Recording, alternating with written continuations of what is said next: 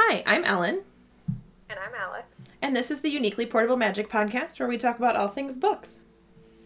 This week we are talking about Book 3 of the Nine Realms series, A Broken Queen by Sarah Kosloff.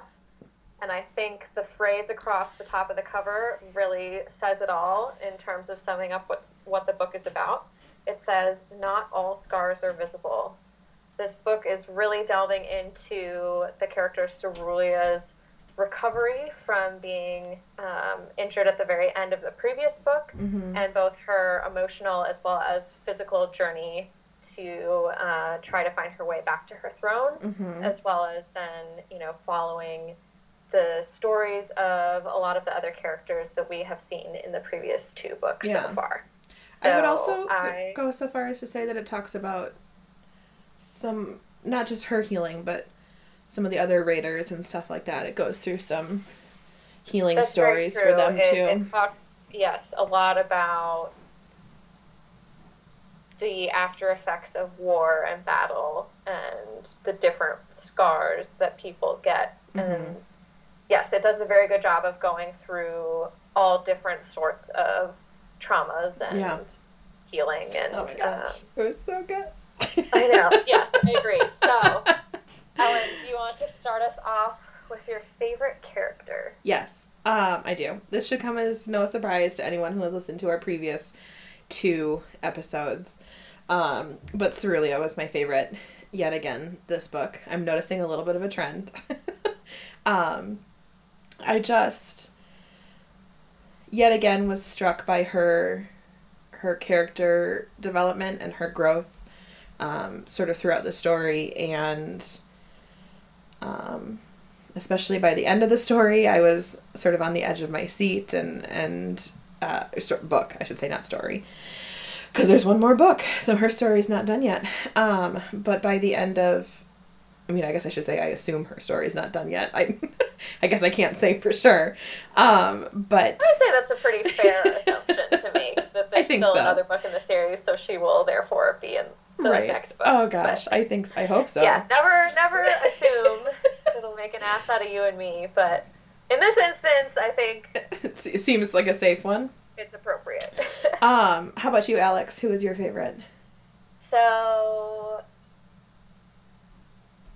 I had the same thoughts that you did, really, about Cerulia being just a really great example of perseverance and personal growth in conjunction with overcoming physical and emotional traumas. Yeah.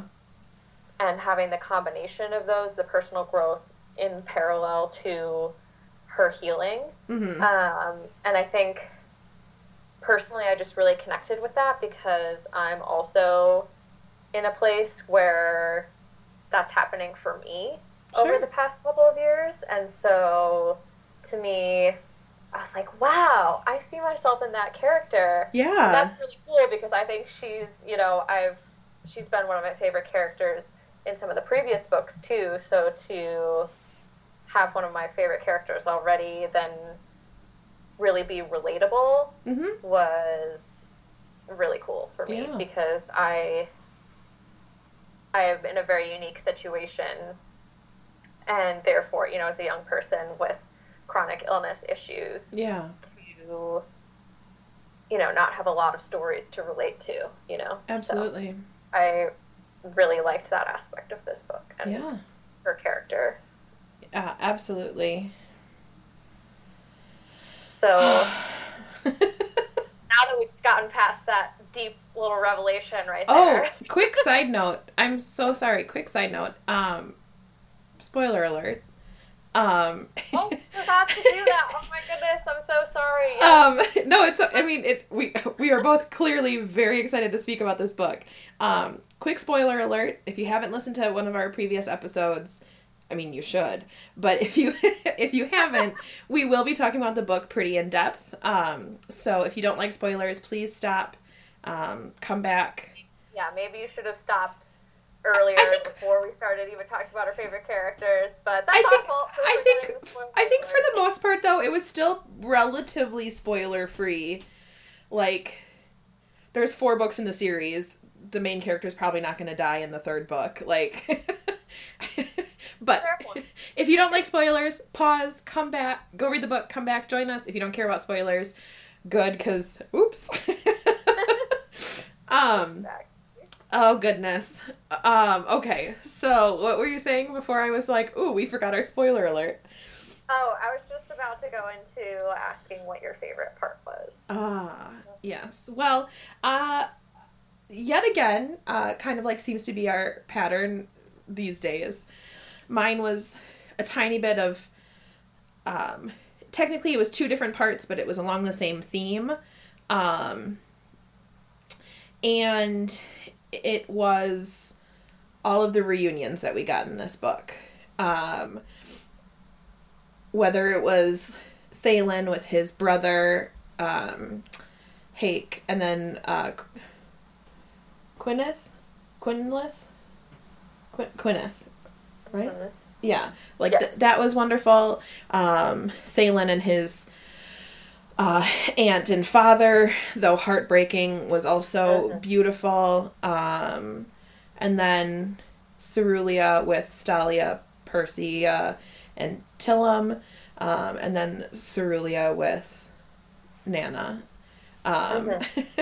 And they just, it's what I've been waiting for, that I had been hoping would be able to happen.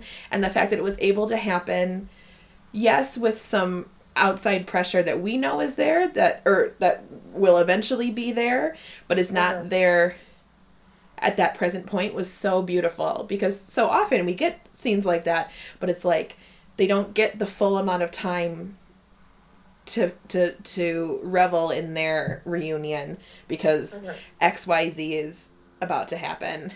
And in these cases, they got to have that time to reunite and to process feelings and to all of that. And we can talk more about it later because I have some notes about some of those scenes too. But they were just my favorites. I just loved them so much. What about you? Understandable. So for me, I know I've been on the trend of having favorite parts, but this time I actually had a favorite part. Singular. Ooh. Look at you getting all fancy. I know. I'm just, bucking all trends, just going out on my own.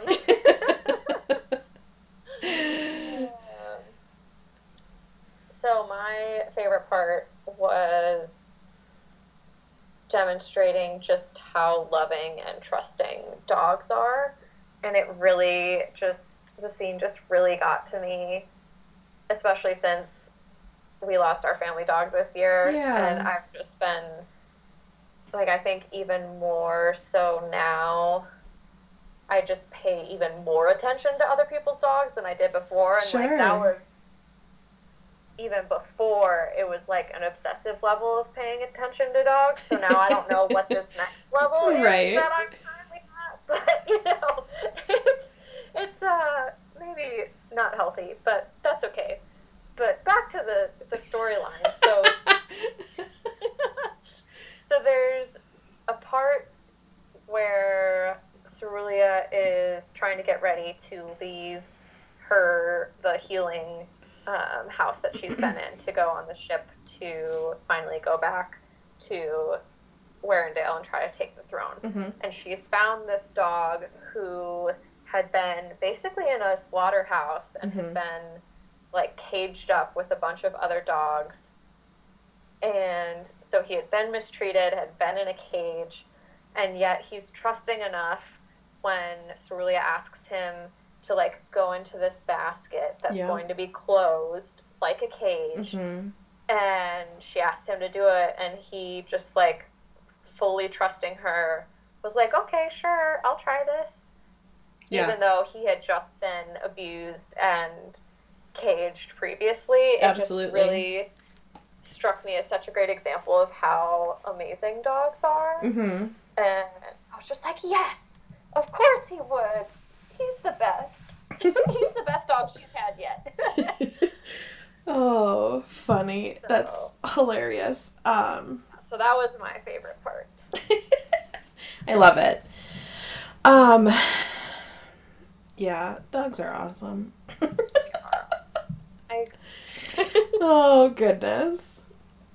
Okay, so my favorite quote, singular. Me too. So I think what happened here was in this book, there were many quotes that made me like sit back and think, but they were kind of similar to some of my favorites from the other two books. So I wanted to, I really loved them, but I was like, let's try to branch out. Let's not be, let's not be as repetitive as you're feeling in your heart, which of course is fine, and like be repetitive if you want to be. But I wanted to try to be a little more, I don't know. I wanted to be more exciting. So I have one singular quote. Now it's really funny because it is just the epilogue is my favorite quote. But it gave me chills, and I agree. I also had a note about how I loved the epilogue. Yeah, and it brought me back to the first page of the first book, so I'll just read it here real quick. Now, to everyone, hopefully you've already read the book, but the epilogue is like 4 paragraphs. It's not like a chapter-long epilogue. But it says, the 4 catamounts stalk the Weirendell throne room. Sometimes they switch their tails in anger. Sometimes they rub their bodies against the throne's leg or scratch their faces on its arm. On occasion, they roar in vexation.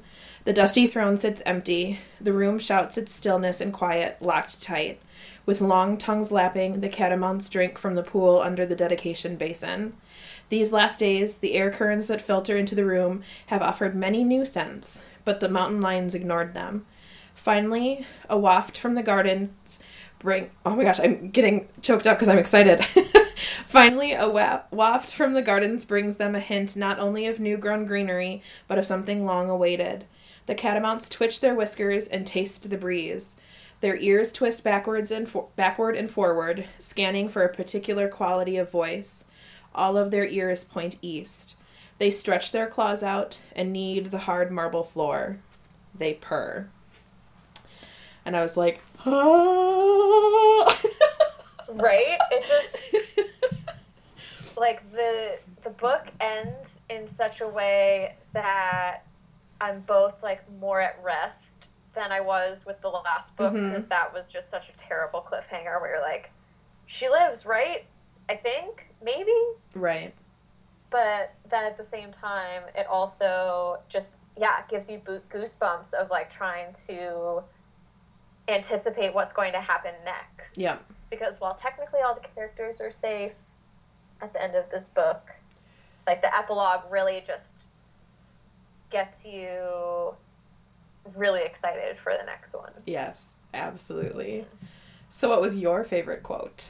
Or quotes? So I only had one favorite quote too. Look at us, we're getting so good at this. And I'm going to say that knowing very well that probably it'll be multiple, at least for me, next time. That's okay. Progress is made in stages, and there's not a straight line. Typically there are ebbs and flows and bumps. Yeah. So anyways, back to my favorite quote. Yes. So it is when Cerulia is on her way home, and they spend time on a boat to get back to Weirendell, and I think I know exactly which quote this is. Yes, so it talks about how when she was in the healing house, she really made a lot of progress and really healed, but on the ship with this bodyguard where she does a lot of training to learn how to defend herself, she's really, allowing her body to rebuild, rebuild a lot of muscle, and so, as well as just her spirit too. And so this quote is just a sentence, but I thought it was such a great description of healing. And again, I really related to it as, someone with chronic Lyme working on my own personal healing. So, absolutely. Yeah, so the quote is, as after a long winter, a half-grown tree stretches in the spring warmth and puts out new shoots, So the young woman knew herself to be flourishing in the sea, air, and sunshine. I love that. Mm-hmm. Yeah. I thought it was such a great description of someone even having the ability to recognize that they've made progress and that they're healing, because that too can also be really difficult. Absolutely. To recognize yourself versus someone else, telling you. Right. Yeah. So, absolutely. Yeah. I also loved that quote. But I did not write it down because I had other things to do, aka read more. Yeah, so actually, surprisingly, well, I guess not surprisingly, this book I had more notes than the previous book. Okay. And I think it's because, well, there was a lot going on in this book. Mm-hmm. It wasn't the same, battle action. Right. It was a different kind of... There was action, mm-hmm. but it was not people are dying left and right action.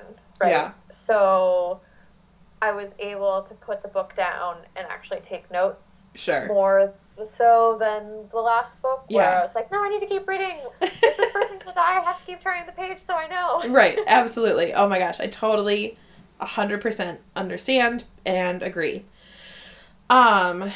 So it's really funny because I have a bunch of notes within a 6-page radius I don't know, span is the better word for that, from the beginning of the book, and then a couple in the middle, and then they're pretty well spaced out from there.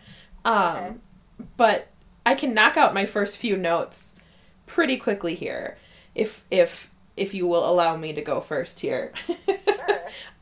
So my first, let's see, 1, 2, 3, 4, 5 notes all take place in this chapter where we find out what's happening to Mikhail, Michael, whatever you're supposed to call him. Yeah, I think I pronounce it Mikhail, but I don't know that that's I was right saying Mikkel, but who knows? Mikhail sounds better than Mikkel, so we can call him Mikhail. And Arletty and Boy, and now they're stuck on this island. My first note was page 19. Are we thinking Boy will have a real name by the end of the book? Or his part of the book? And then on page 19 to 20, I was like, oh, they're becoming a cute little family. And then I was like, and then on page 20, they're trying to decide on giving him a name besides Boy. So immediately my question from page 19 was being answered.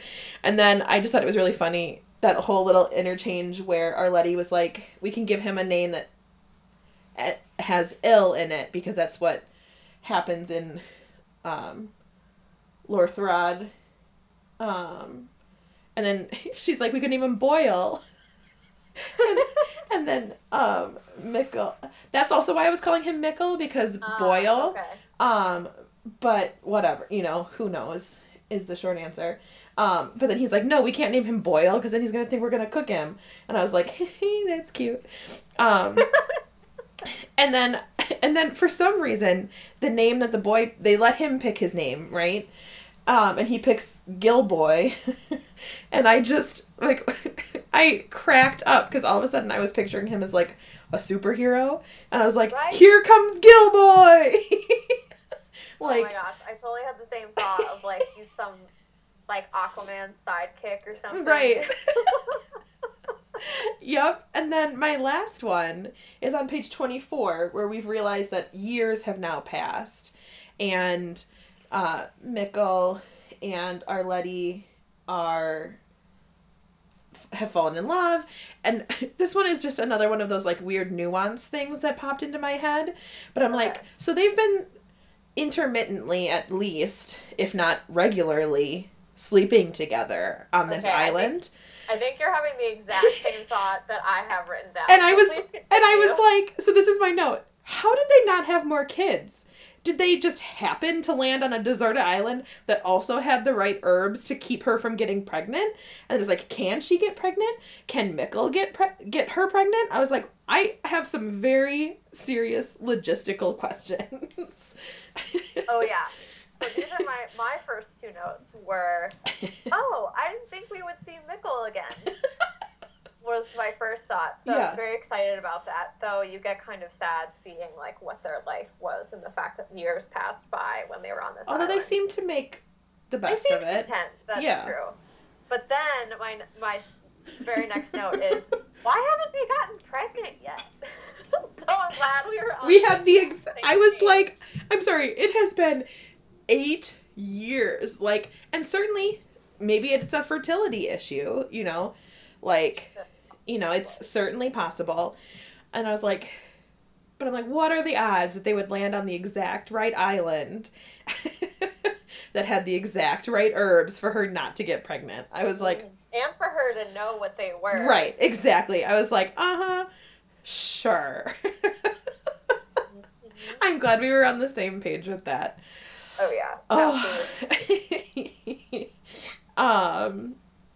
So then my next note jumps a little bit, actually. Not a ton. It's about 25 pages. What about yours? You know I don't Oh, yeah. note pages at So all. my- I just like so I my literally next- just have a jumble in my reminders. I don't know why I use my reminders instead of my notes on my phone, but I do. So it's just I have like one giant reminder that just has sentence upon sentence upon sentence upon sentence of all of my notes. Do you, like, so that's why make I a space first, though? It's literally just one giant reminder. Like, you know how you have, like, you can create multiple reminders? No, it's just one giant. For all of the books we've read? No, each one gets their. Oh, okay, good. I was like, that would be very confusing. But it already is really confusing because sometimes I think of something as I'm reading that happened previously, so it's not even, like, in time, like, logical order or anything like that. So that's why sometimes I have to jump around when we talk. Interesting.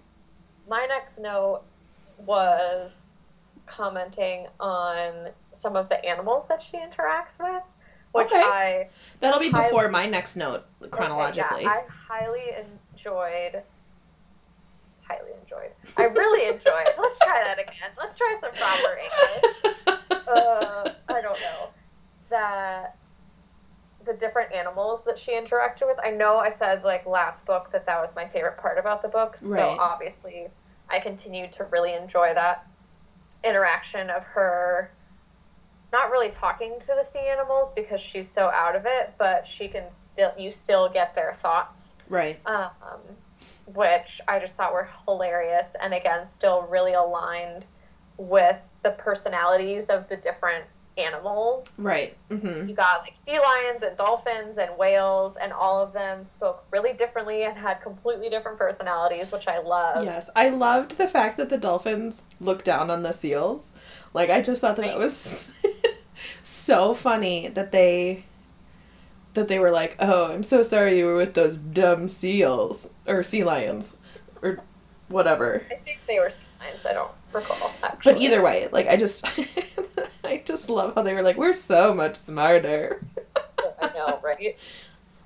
So my next note is also about one of the animals, but it's at the point where she gets rescued and is on a ship being tended to. Okay. So that's after some of my next ones. Okay. Because my next one was about Gunnet. And it was really just, is Gunnet the next peddler? Like, is he the next agent?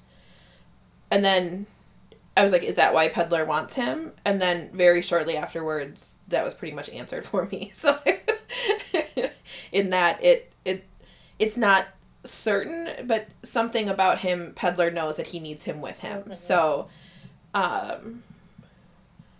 yeah, I had a couple of those notes where, like, I would ask a question or two, and then, like, a page or two later, that question or thought would be answered. Yes.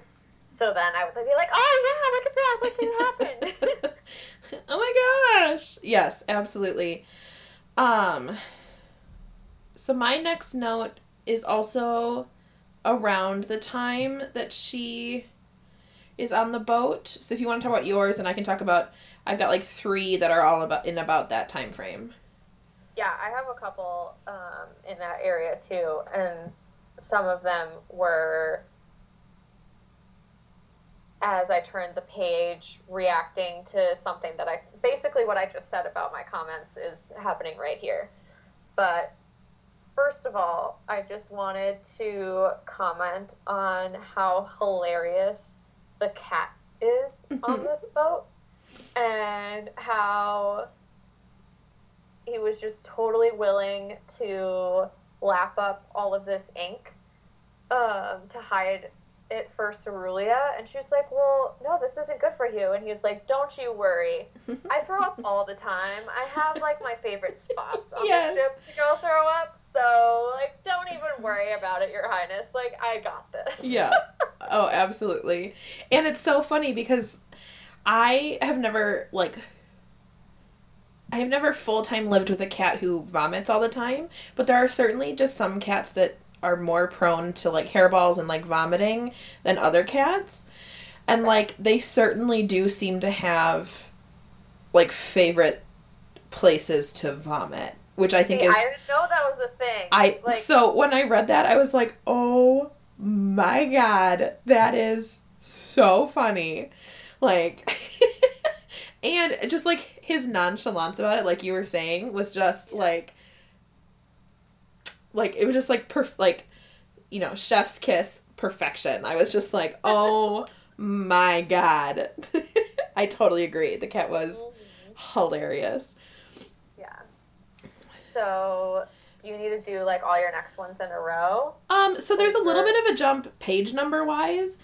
Okay. In my next ones. So, my first thought was, and this was, I think, basically right when she's ended up on the ship, but my first thought was, so if Cerulia wakes up when she's still on the ship with Mikhail, whatever his name is, will she know it's her uncle, and will he recognize her? So, like, she obviously will have a better chance of recognizing her uncle, because he'll have changed less since she last saw him than she would have. And that was my biggest, that was, like, my biggest question when they were first getting together, or, like, you know, being in the same space together. So, for me, that wasn't even a question. I was, like, just waiting for them to recognize each other. Even if she didn't wake up, he was in the room. Right. And it was just an assumption that I made that they would recognize each other. So then, literally, my comment is, and I think this was at the point where they then separated, that I wrote, damn it, why couldn't Cerulia and Mikhail found out about each other? Like, how could they have crossed paths, been on the same ship, and yet they didn't know it's so funny. They were there. And then I have, multiple comments after that as, they reveal more information about, realizing who was who. Yeah. So my next note, that's so funny, because my next note is basically the same thing as yours. My next note is on the page where he has gotten her onto the ship that's going to take her to where the healers are. And she's like floating off, and then Arletty is talking to him, and she's like, I worried about her, so I gave her the coin and the Queen's dagger. And of course we all know that it's her mother's dagger, and we're like, ugh. And I literally just wrote, God damn it. And then I wrote, they were so fucking close. Right. And then my next note on page 99, when he starts to realize who that was, and then he realizes that was his niece, and I'm like, about damn time. I was like, come on, a little too late, sir. I had multiple sentences in a row in my, conglomerate of notes. So I first had the, like, dang it, how could they not know it was them? And then I was like, the next sentences, oh, okay. Mikkel is needed elsewhere, and at least now he knows afterwards that was her. Oh, see, that for me, that was too little too late. I was like, no! Yeah, but then, so I don't know if you caught something that I didn't, but I had a big question as to how she knew that dagger and jewels were given to her by her uncle. Because that was something that was revealed a little bit later. I can't remember exactly when, but it mentions that she somehow knows that. Yeah, that's interesting, because now that you say that, I, of course, am realizing that, like, she's like, and I have the headband given to me by our Letty and my uncle or whatever. And so I guess I just assumed, because I knew that it was from them, like, I didn't think much about it. But of course, now that you mentioned that, let's assume that she left her little note. I don't know. Yeah, because you'd think if she had recognized them, she would have said something while she was... Well, she was so fevered, you know, like... Yeah, so then you question whether she would have even known that was them, like, even if... Right. She didn't say anything. Was she aware enough to recognize her surroundings and who that was? And I guess the only thing that I could think of is maybe she actually was. So she did know it was him while she was there, but she was just so fevered and whatever that she couldn't get it out. Didn't make us aware that she knew who they were until later. Yeah. But I don't know, because that's something that I can think of. Weird. I did not even pick up on that, of course, until you just mentioned that. But now, of course, I'm like, oh, yeah. Because, of course, we had the information. So I think my brain was just like, yeah, of course, that's who it's from. Like, uh-huh. Yeah. Interesting. No, I have some interesting thoughts every now and then. I think you have interesting thoughts all the time. Every single thought you have. Hey. Let's see. What is my... Oh, my next note is just really cute. Or I thought it was really cute. But it sort of jumps out of that time frame. I don't know if you have any more from around there. I don't think so. So my next one has jumped. We've jumped back to Persea, Stalia, and Tillam, and Marco, and I was like, called it. I knew it. So I felt pretty proud of that. But of course, it was pretty obvious in the other book. Like, he never looked at girls until he saw this one. I was like, okay, cool. Yeah. So my next note was actually about that too. And yeah, but my only note about this little part of it, so it's the part where Stalia has made the sashes for the Duke, and she made one for Marco, and then he pretended not to know how to tie it so that Persea would tie it for him. And I was like, oh my god, that's so cute. And then I had this, like, it was a very fleeting thought, but I was like, I hope he's not like his father.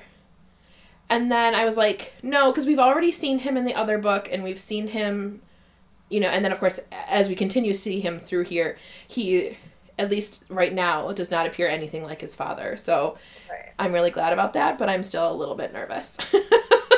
That's interesting, because I didn't think that at all in terms of him being like his father. Like, I never questioned that. I was like, he's so completely different.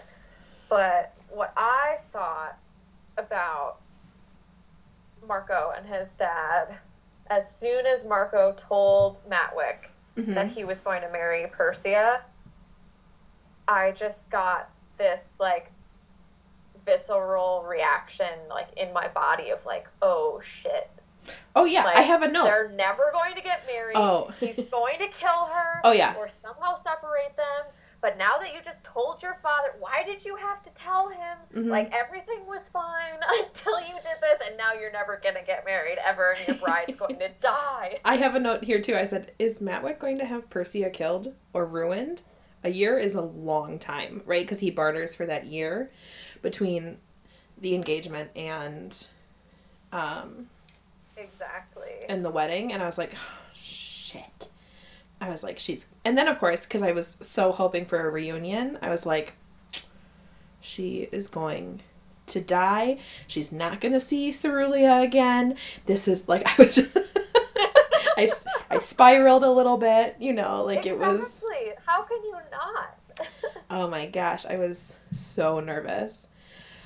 But thankfully it was fine. I had a couple notes sort of in between those two notes. So the first one was on page like 141 of the paperback.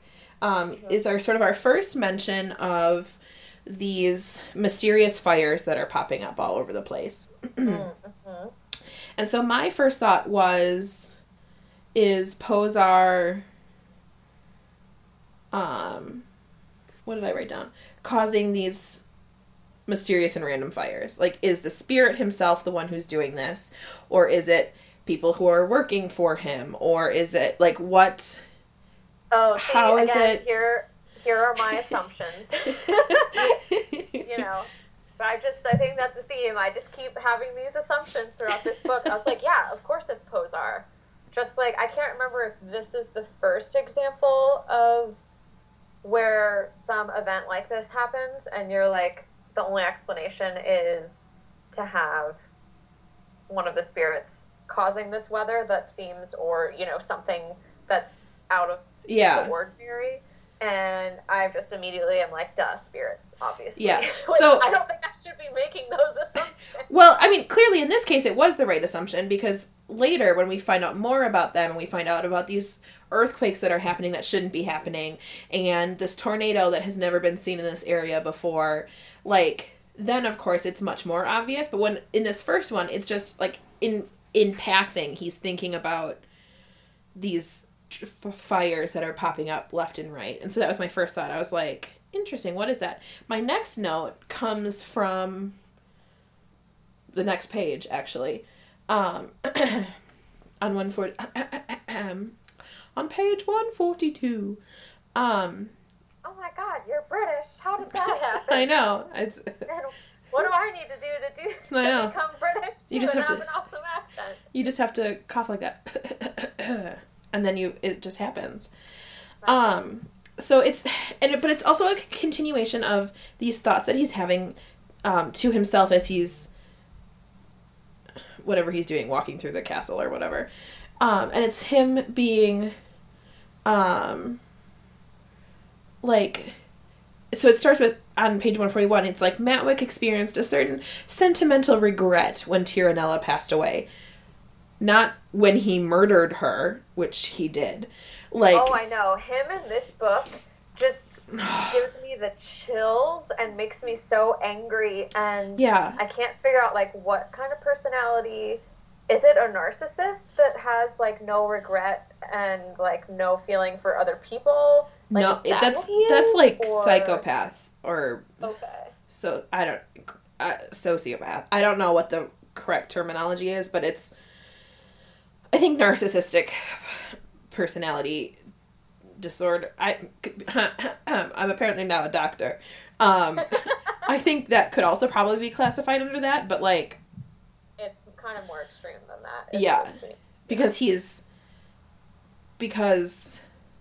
not. I am speaking out of what little information I have.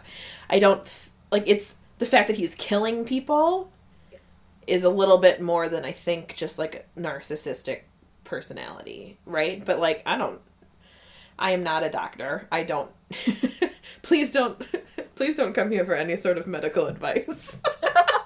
Just that is something we cannot provide. Not something I ever would have thought that I'd be saying on our book podcast, but just in case, we are not doctors. Don't listen to our medical advice. And then, my next note here is on like I was saying, on page 142, and he's talking about, or he's like thinking about Tiranella, and he's like, her status was as high as I could reach as a young man. Now, however, I'm in a completely different position.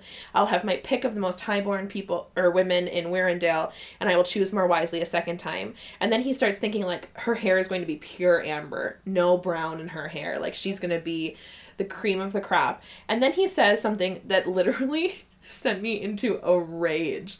He thinks to himself,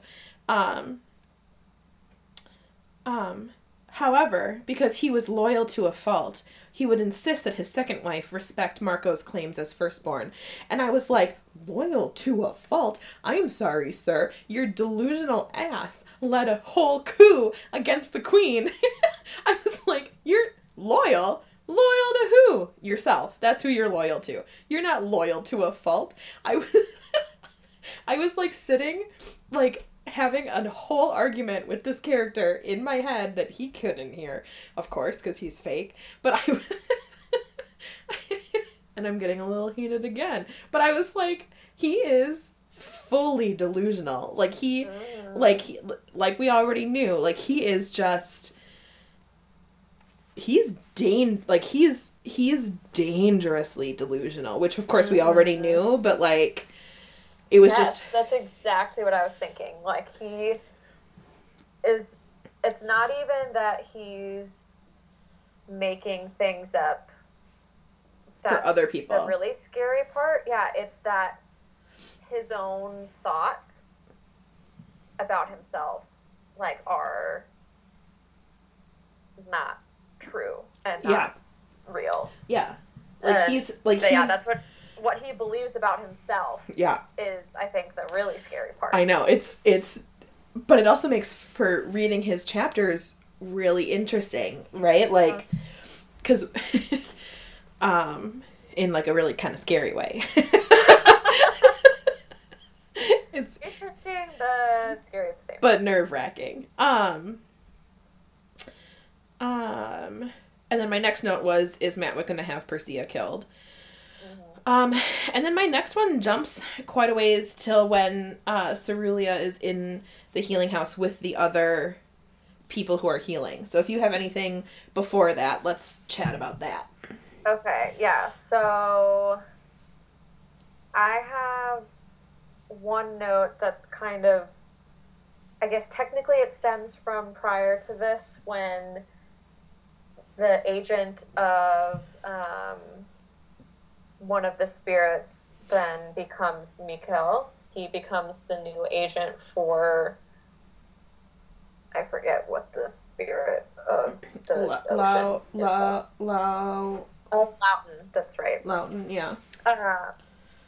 And it just made me think, like, why don't the spirits choose people who are in power to be their agents so that they can actually, like, follow through and make bigger changes that are necessary that the spirits want, instead of having to have those agents influence other people to then get about the change that the spirits want to occur.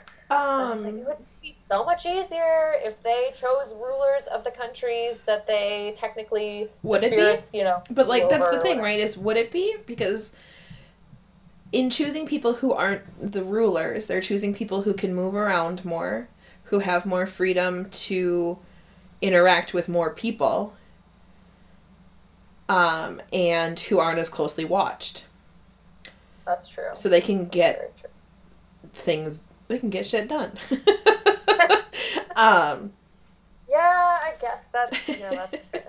Like it of course, it would make sense to do somebody who already has power, but sometimes that can hinder as much as help. Yeah, that's very true.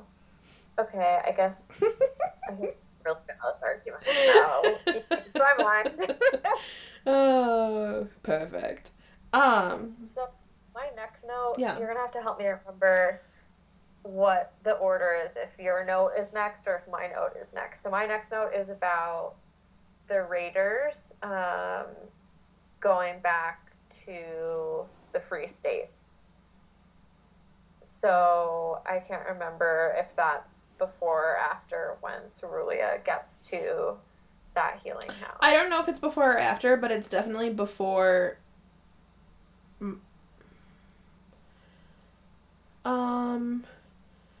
It's after, technically. We can certainly talk about it, though. It just means I'll just jump to my notes about that, and then I can come back to this. Let me go in chronological order. And if I'm wrong about this, then sorry, everyone. I think I'm right. So, again, like in the last one, I kept track of my levels of crying and how many times it happened. And this note is my first teary-eyed one. I didn't fully cry, but definitely there were tears in my eyes. And it was Cesaro's death. It was so touching. It was so sweet. Him making her promise that she would go find the man who killed him, to protect her. I loved all the talk about honor, and I thought that was just a fascinating,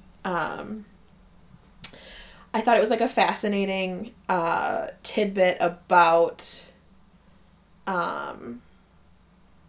his people, and, another fascinating facet of all of this world building that Sarah Kozlov has done, and, how intricate, like we've mentioned before, the swear words are for each individual place, or, the colloquialisms that they use, but even, every place has their own belief patterns that are I feel well thought out and well laid out, and I thought that was so stunning and fascinating, and I loved that whole thing. But yes, that was my first instance of any sort of crying, was that whole scene. I feel like that's actually... It was on page 212, so I was about halfway through. Yeah, that's pretty impressive for you to not have gotten any tears before then. And then it happened quite a few more times afterwards. So it was the second half of the book that was really it heavy. It got a little bit heavier for me. But my next note is just right after this, and the note just says, "Pillow!" exclamation point. Because of course I love dogs also, but I also have a huge soft spot in my heart for horses. And so this whole cute little interaction with this little fat white horse that she gets, I loved that her name was Pillow, and but this part, I was almost teary-eyed. I didn't get teary-eyed, but I could feel the prickles.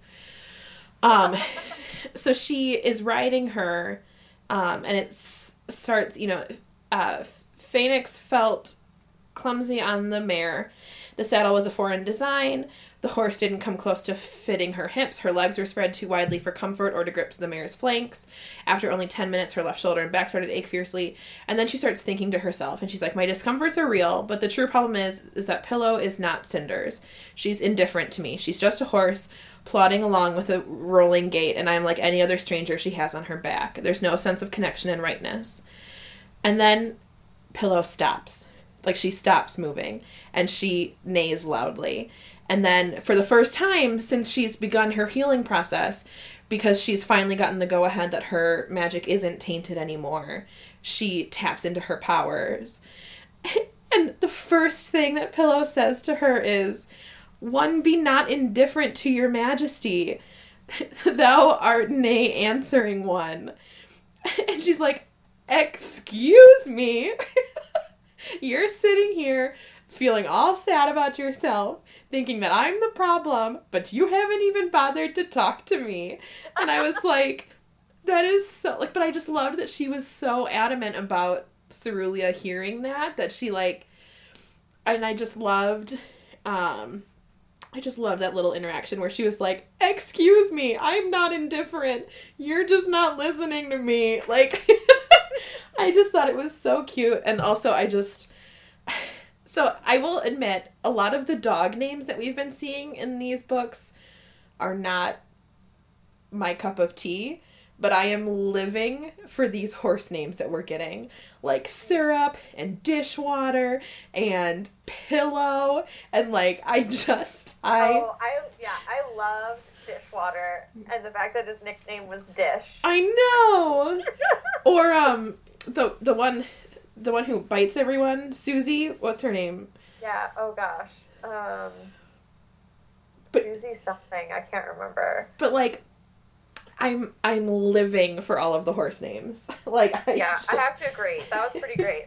But I think we should also talk about the fact that she doesn't use her magic for like basically the first half of this book, and she thinks that she might not ever be able to use it again. I know. I was freaked out. I know. I was so scared for her that might be the case. And it's interesting because I didn't have an inkling when Healer said there's a darkness in your eyes that I can't quite pinpoint. I had no inkling that might be connected to actually. So what I thought, because of the line on the top of the book and what the back of the book says, I figured the darkness was her internal demons that she was going to have to deal with and heal through. And it was really, but like, when Healer comes back and sees her and says, "Oh, it's gone," because we know she's not fully healed yet, both emotionally and physically. So certainly I think it probably had something to do with her mental healing, but also I think some spirit was messing with her a little bit. Yeah.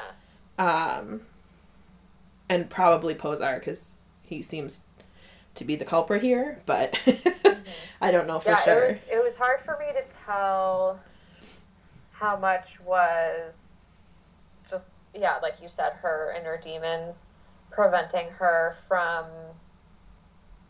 accessing herself, really, and her true self, which would, for her, is her magic. Right.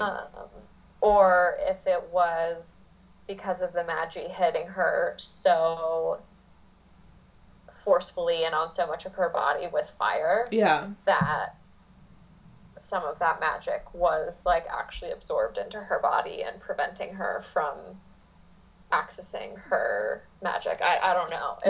It was hard to tell, like, what was literal versus just, like, a figurative representation of something else. Yeah, absolutely.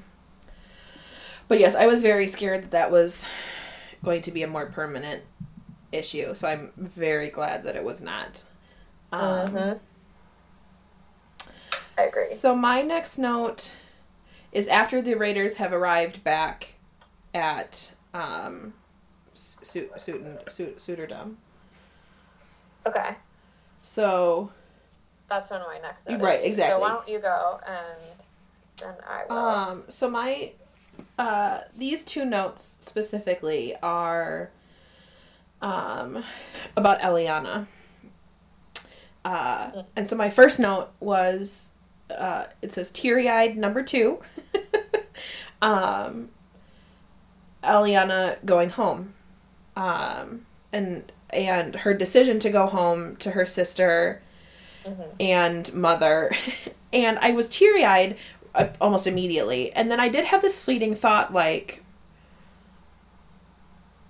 mostly for her sake, like, couldn't you have come to that conclusion before you sailed for months across the ocean? Because now, my poor sweet girl, you're going to have to sail by yourself months all the way back.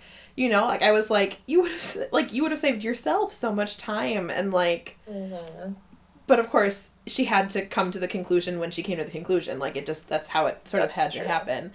And then that led into full-on crying as she started saying her goodbyes a couple pages later, or a page later, because Alex, as you know, and as maybe I've mentioned before, if I haven't, I'm going to tell you now, and if I have, I'm going to tell you again.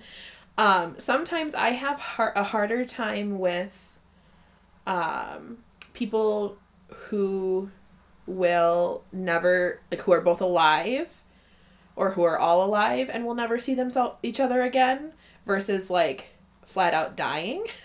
Because it's just so heartbreaking. But especially in situations like this where they have been through so much together, so much pain and suffering, and then they'll never see, you know, there's even that little part where Tristo's like, do you think we'll ever see her again? And Thalen's like, no, I don't think we will. And that, like, broke me. I was like, no. So I made a little note and I was like, I hope somehow that they will, but I think mostly it's just some wishful thinking on my end. But, that was a little rough patch for little old me. Yeah. I wasn't really as affected by that. What really got to me during this part of the book was when Gusty died. Yeah. Like, literally the night before the raiders got there and could have basically prevented her from dying. And the fact that her and Gwyneth. Who was it? Yeah, Gwyneth could have been reunited. Yeah. I was like, are you kidding me? Like, why did she have to die? There's no reason. It's so interesting for her to die. Yeah, so it's so interesting. I instead of feeling angry or sad at her death, I felt angry. And I felt a little bit angry at the author. I'm sorry to say, but I was like, first of all, it was I wrote down, it's so sudden and startling. Something doesn't feel right. You know, like, very clearly it mentions her final moments, like she's dead. But I was like, but it doesn't feel right based on what we know about Gusty. Like, she's this amazing fighter and she has already been through so much. Like, in theory, the fact that what she was being asked to do, like, not that it's not difficult and awful, but, like, it seemed strange that would be the thing that would push her over the edge and, like, make her vomit. And, like, because she'd already been forced to serve the commander, you know, like, sexually. Like, so she's already been in this, like, it just felt so strange. And it was such, like, a 180, like, it felt like a 180 turn that I, like, didn't even have time to process that she was dead and, like, feel sad about it. Because immediately I was like, what the fuck? Like, yeah, I had a very similar reaction. I was like, wait, no, she can't be dead. She was just alive. No, how did, that's not true. Yeah, it felt, you know, and they, like, and of course, it felt this way. We haven't read the last book. Maybe it will all make sense in the last book. But, like, there's this whole notion of, like, don't kill characters just to kill them, like, for shock. I just kind of felt like it. For shock value. And that's what this felt like, which, of course, maybe something will explain that later. Maybe she's not really dead. Maybe, like, who knows, like, what the real thing is here. But it felt like just killing a character for shock value. And it just didn't feel right. Which is why I wrote, something doesn't feel right.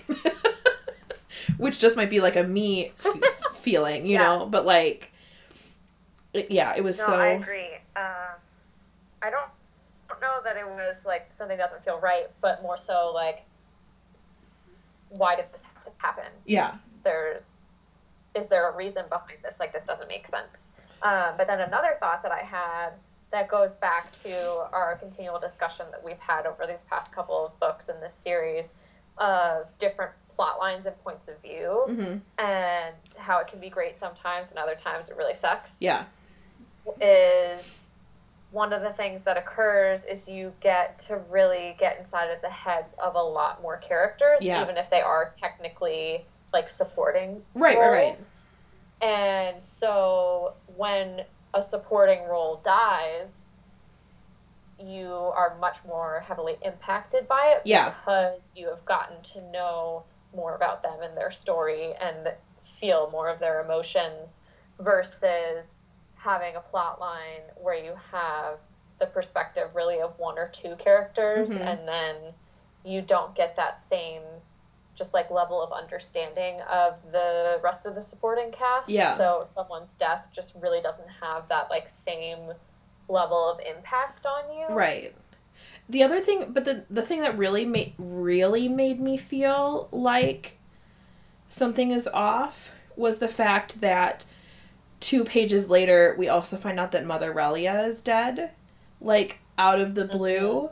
Like I'm worried about spies inside the Defiance. Like I'm worried about like something feels off. Like something.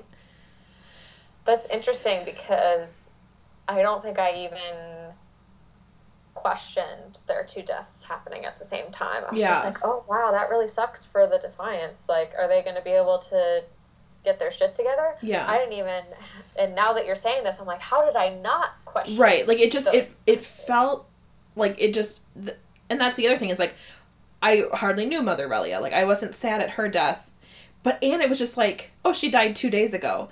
Oh, I'm sorry.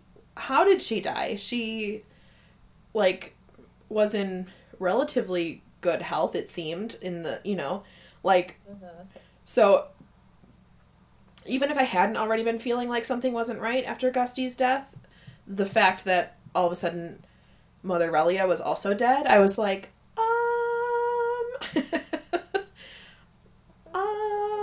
so yeah, that was, I'm interested to see if anything comes of that, or if it's just, she just died, like, because certainly that could have happened too. Like, she could have gotten sick, or choked on her dinner. Like, who knows? Like, freak deaths happen. Like, so maybe it's just a weird coincidence.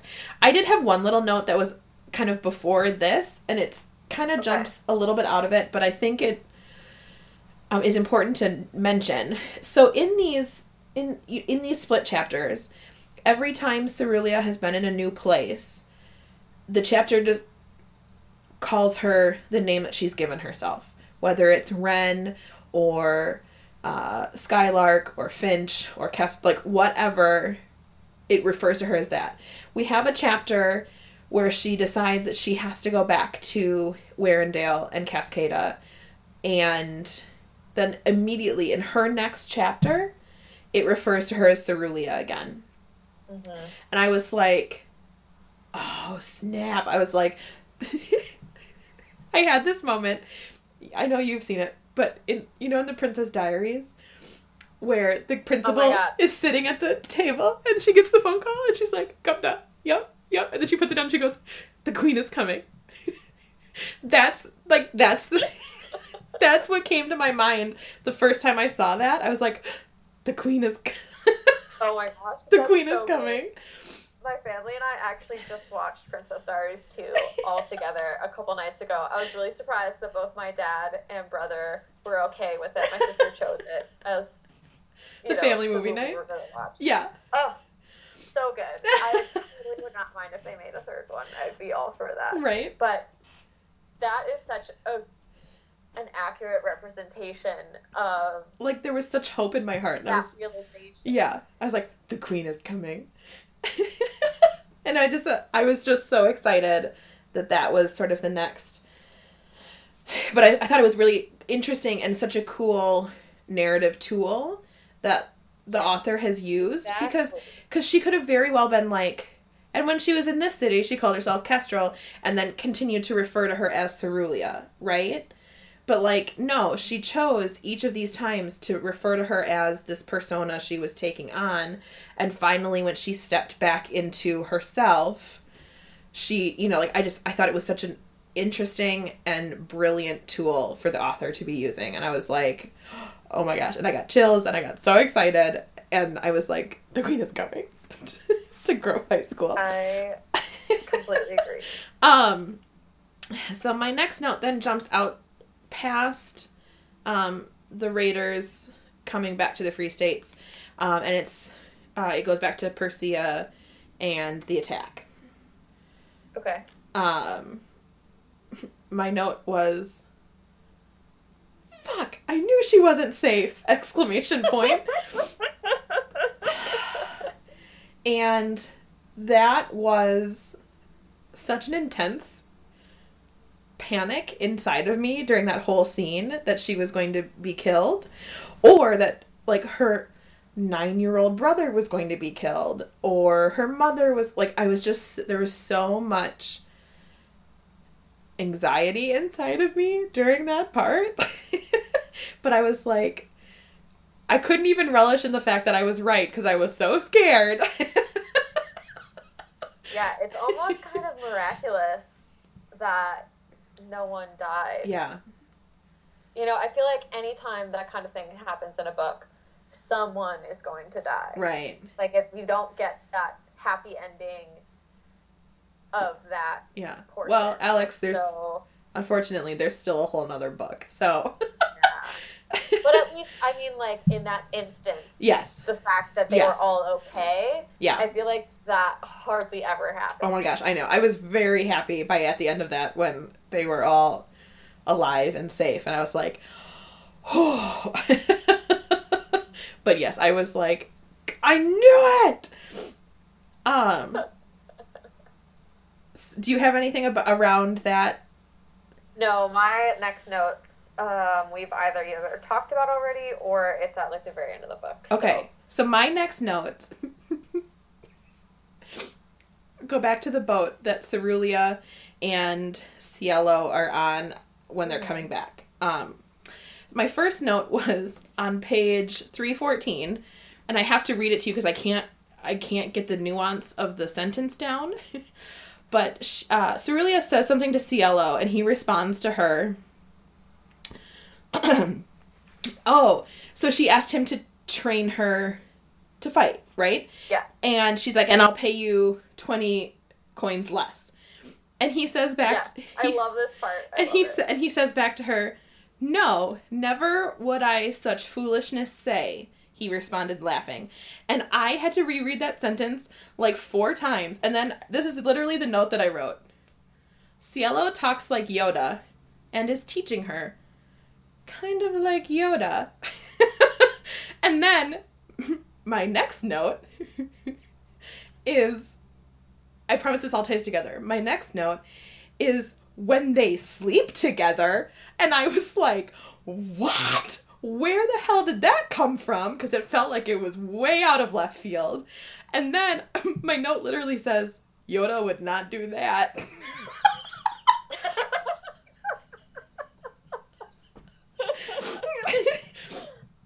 But I was like, oh my God. But what, am I alone in think like that? I mean, I'm fine that it happened, but did it feel like it felt like it was totally out of left field, right? Or was I not? Or was I missing something? Saw some like underlying tension between the two of them. Like, I wondered if Phelan was going to be replaced, and I was a little anxious until they then only had a one-night stand, because I thought there was potential for them to be like more than that. Let me tell you, so in that moment when they were like, you know, and he was a fantastic lover or whatever she said, and I was like, I'm sorry, what? Like, I was so, and I was also still reeling from, because I've been thinking of him like Yoda, and I was like, Yoda would not do that. This is not Yoda. And then I also had this moment that you just said where I was like, oh, I'm not mad about the coupling. It just felt like strange. And I was like, I could see this becoming something kind of beautiful. And then, of course, immediately it was like, and just kidding. And then she even says, like, he's not even the one I really wanted. And I was like, oh, she misses Thalen. Of course she does. And I think it's because I had this idea in my head, and I hope that it's true, that Cerulia and Thalen are going to be reunited at some point. so that I think I had that so securely in my head that I wasn't even looking at the possibility of her finding someone else. So it just didn't even cross my mind that she could find someone else.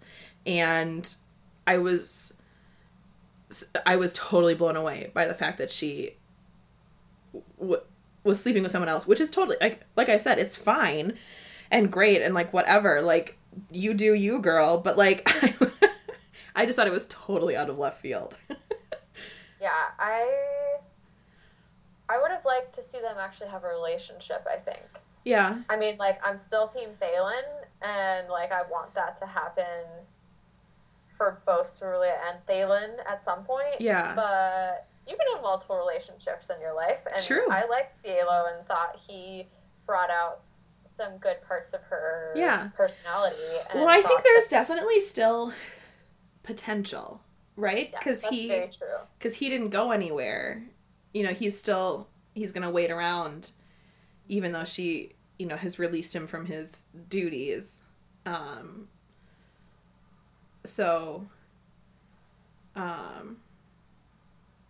You know, we'll see, I guess. Exactly.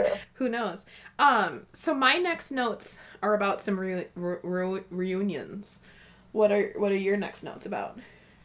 They're at the very end of the book. Okay. I kind of stopped taking notes, apparently.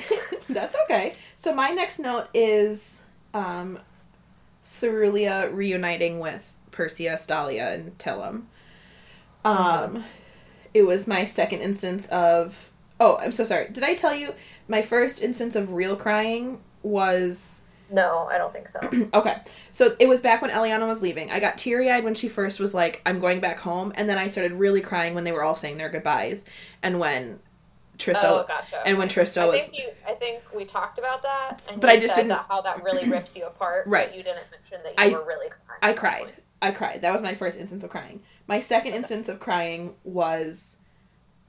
like full, not sobbing, but like just full constant tears running down my face, was her reuniting with her family, you know, and in the fact that they don't blame her for Willem's death, because I was so worried about that, and so it was such a relief that she actually got, like I said, why this is one of my favorite parts, was because she actually they all got to have that wonderful reunion of seeing each other and being happy, and nobody was like, it's your fault he's dead, you know, like, and even when she said, like when it's, like, she's starting to put the pieces together that it happened so close to them, they're like, hold on, don't blame yourself, like, this is, you know, you know, so I was, that made me cry. Now, what made me sob,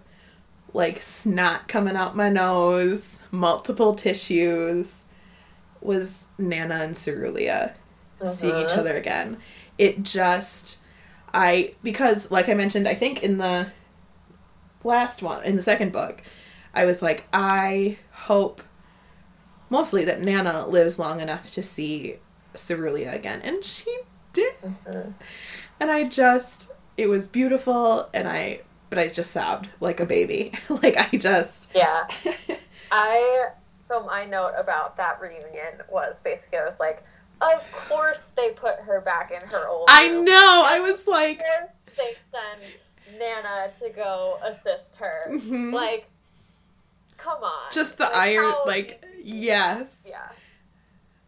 Yeah, but also, I was really, like, in my head chastising a lot of the decisions that Cerulia made at the very end, like getting rid of Cielo and saying, I'm going out on my own, with basically no plan.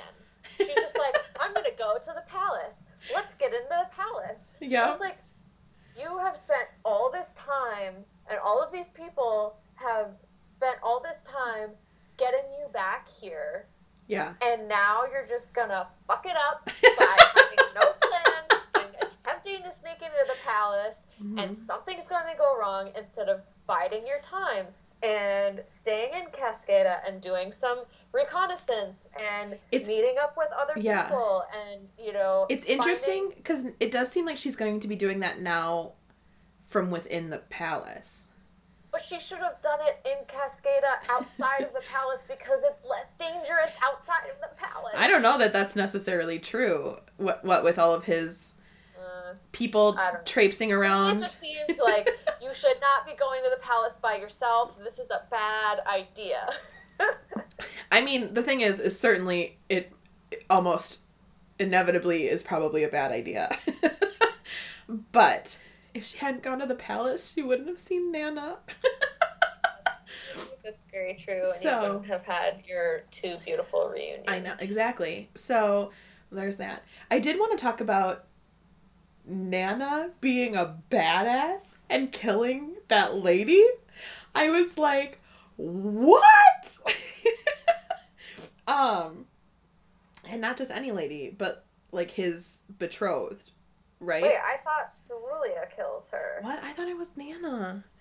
Did I get confused? No, Cerulia killed her, and Nana just helped her hide the body. Well, okay, she can still be a badass. That's fine. That's really funny because that, of course, makes... Okay, so that was my other note, was also, how did she do that? Yeah, no, because Cerulia took the catamount knife. Yeah. And she killed her, but Nana was in the room. I think I was, The room where it happens. The room where it happens.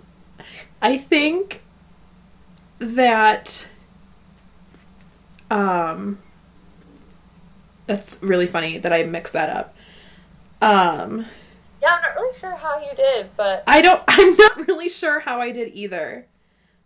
Yeah, I'm 99.5% positive that... Can I tell you, so I think what happened, I don't know how, but I think what happened was when the lady, went to grab her towel off her head...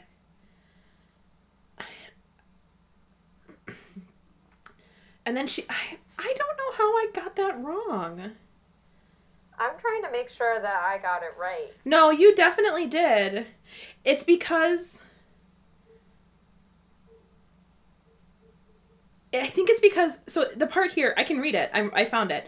It's... Okay. So she yanks the towel off of Cerulia's head and immediately is like, it's you. No, guards, right?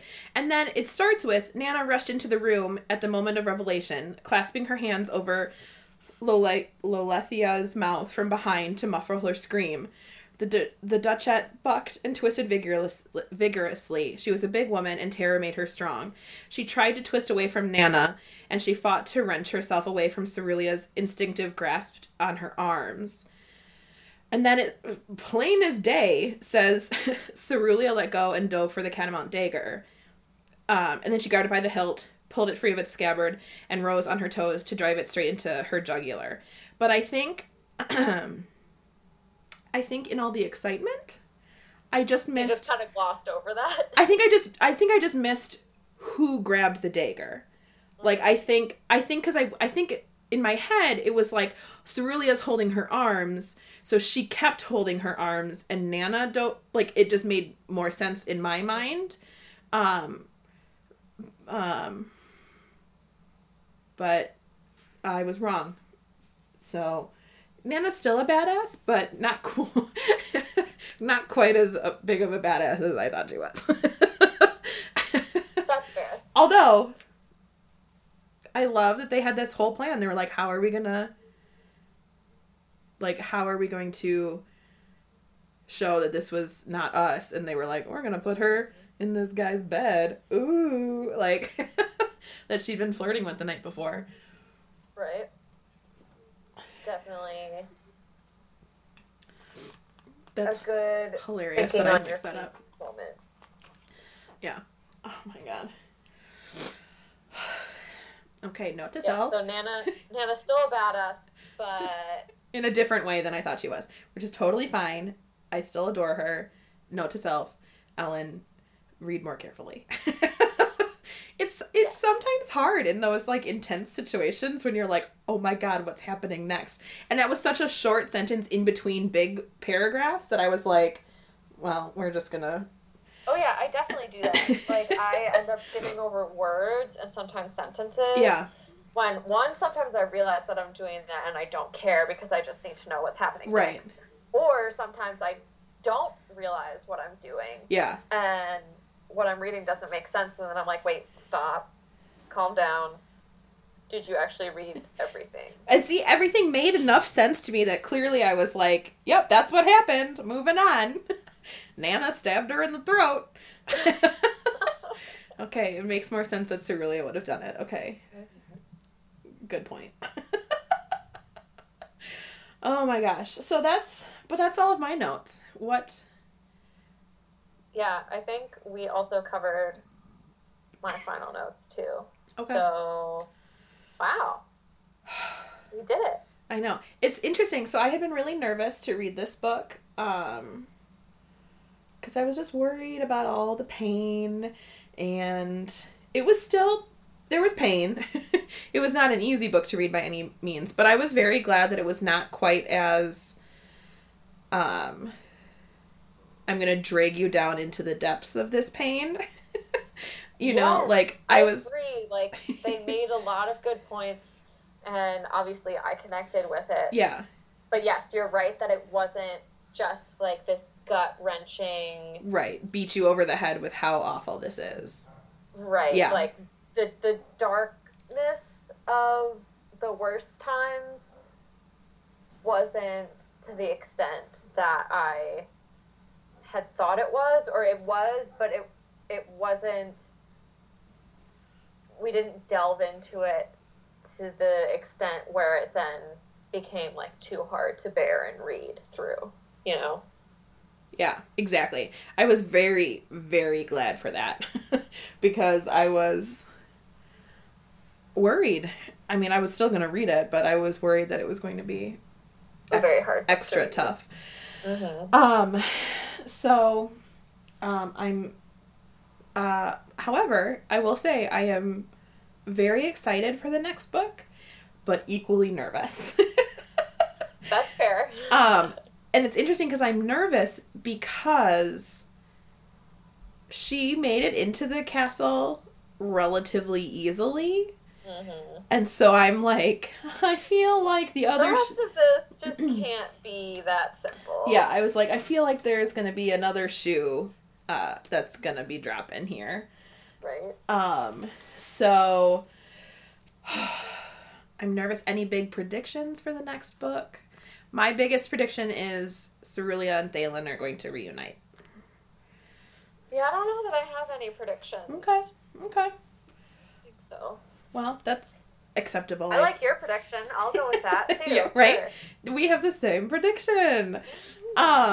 Well, be sure to join us next week while we talk about the final book in the series. Hopefully it'll be a happy discussion. And if you'd like to find us, we are on Twitter at the Uniquely Portable Magic Podcast, at UPM Pod Official.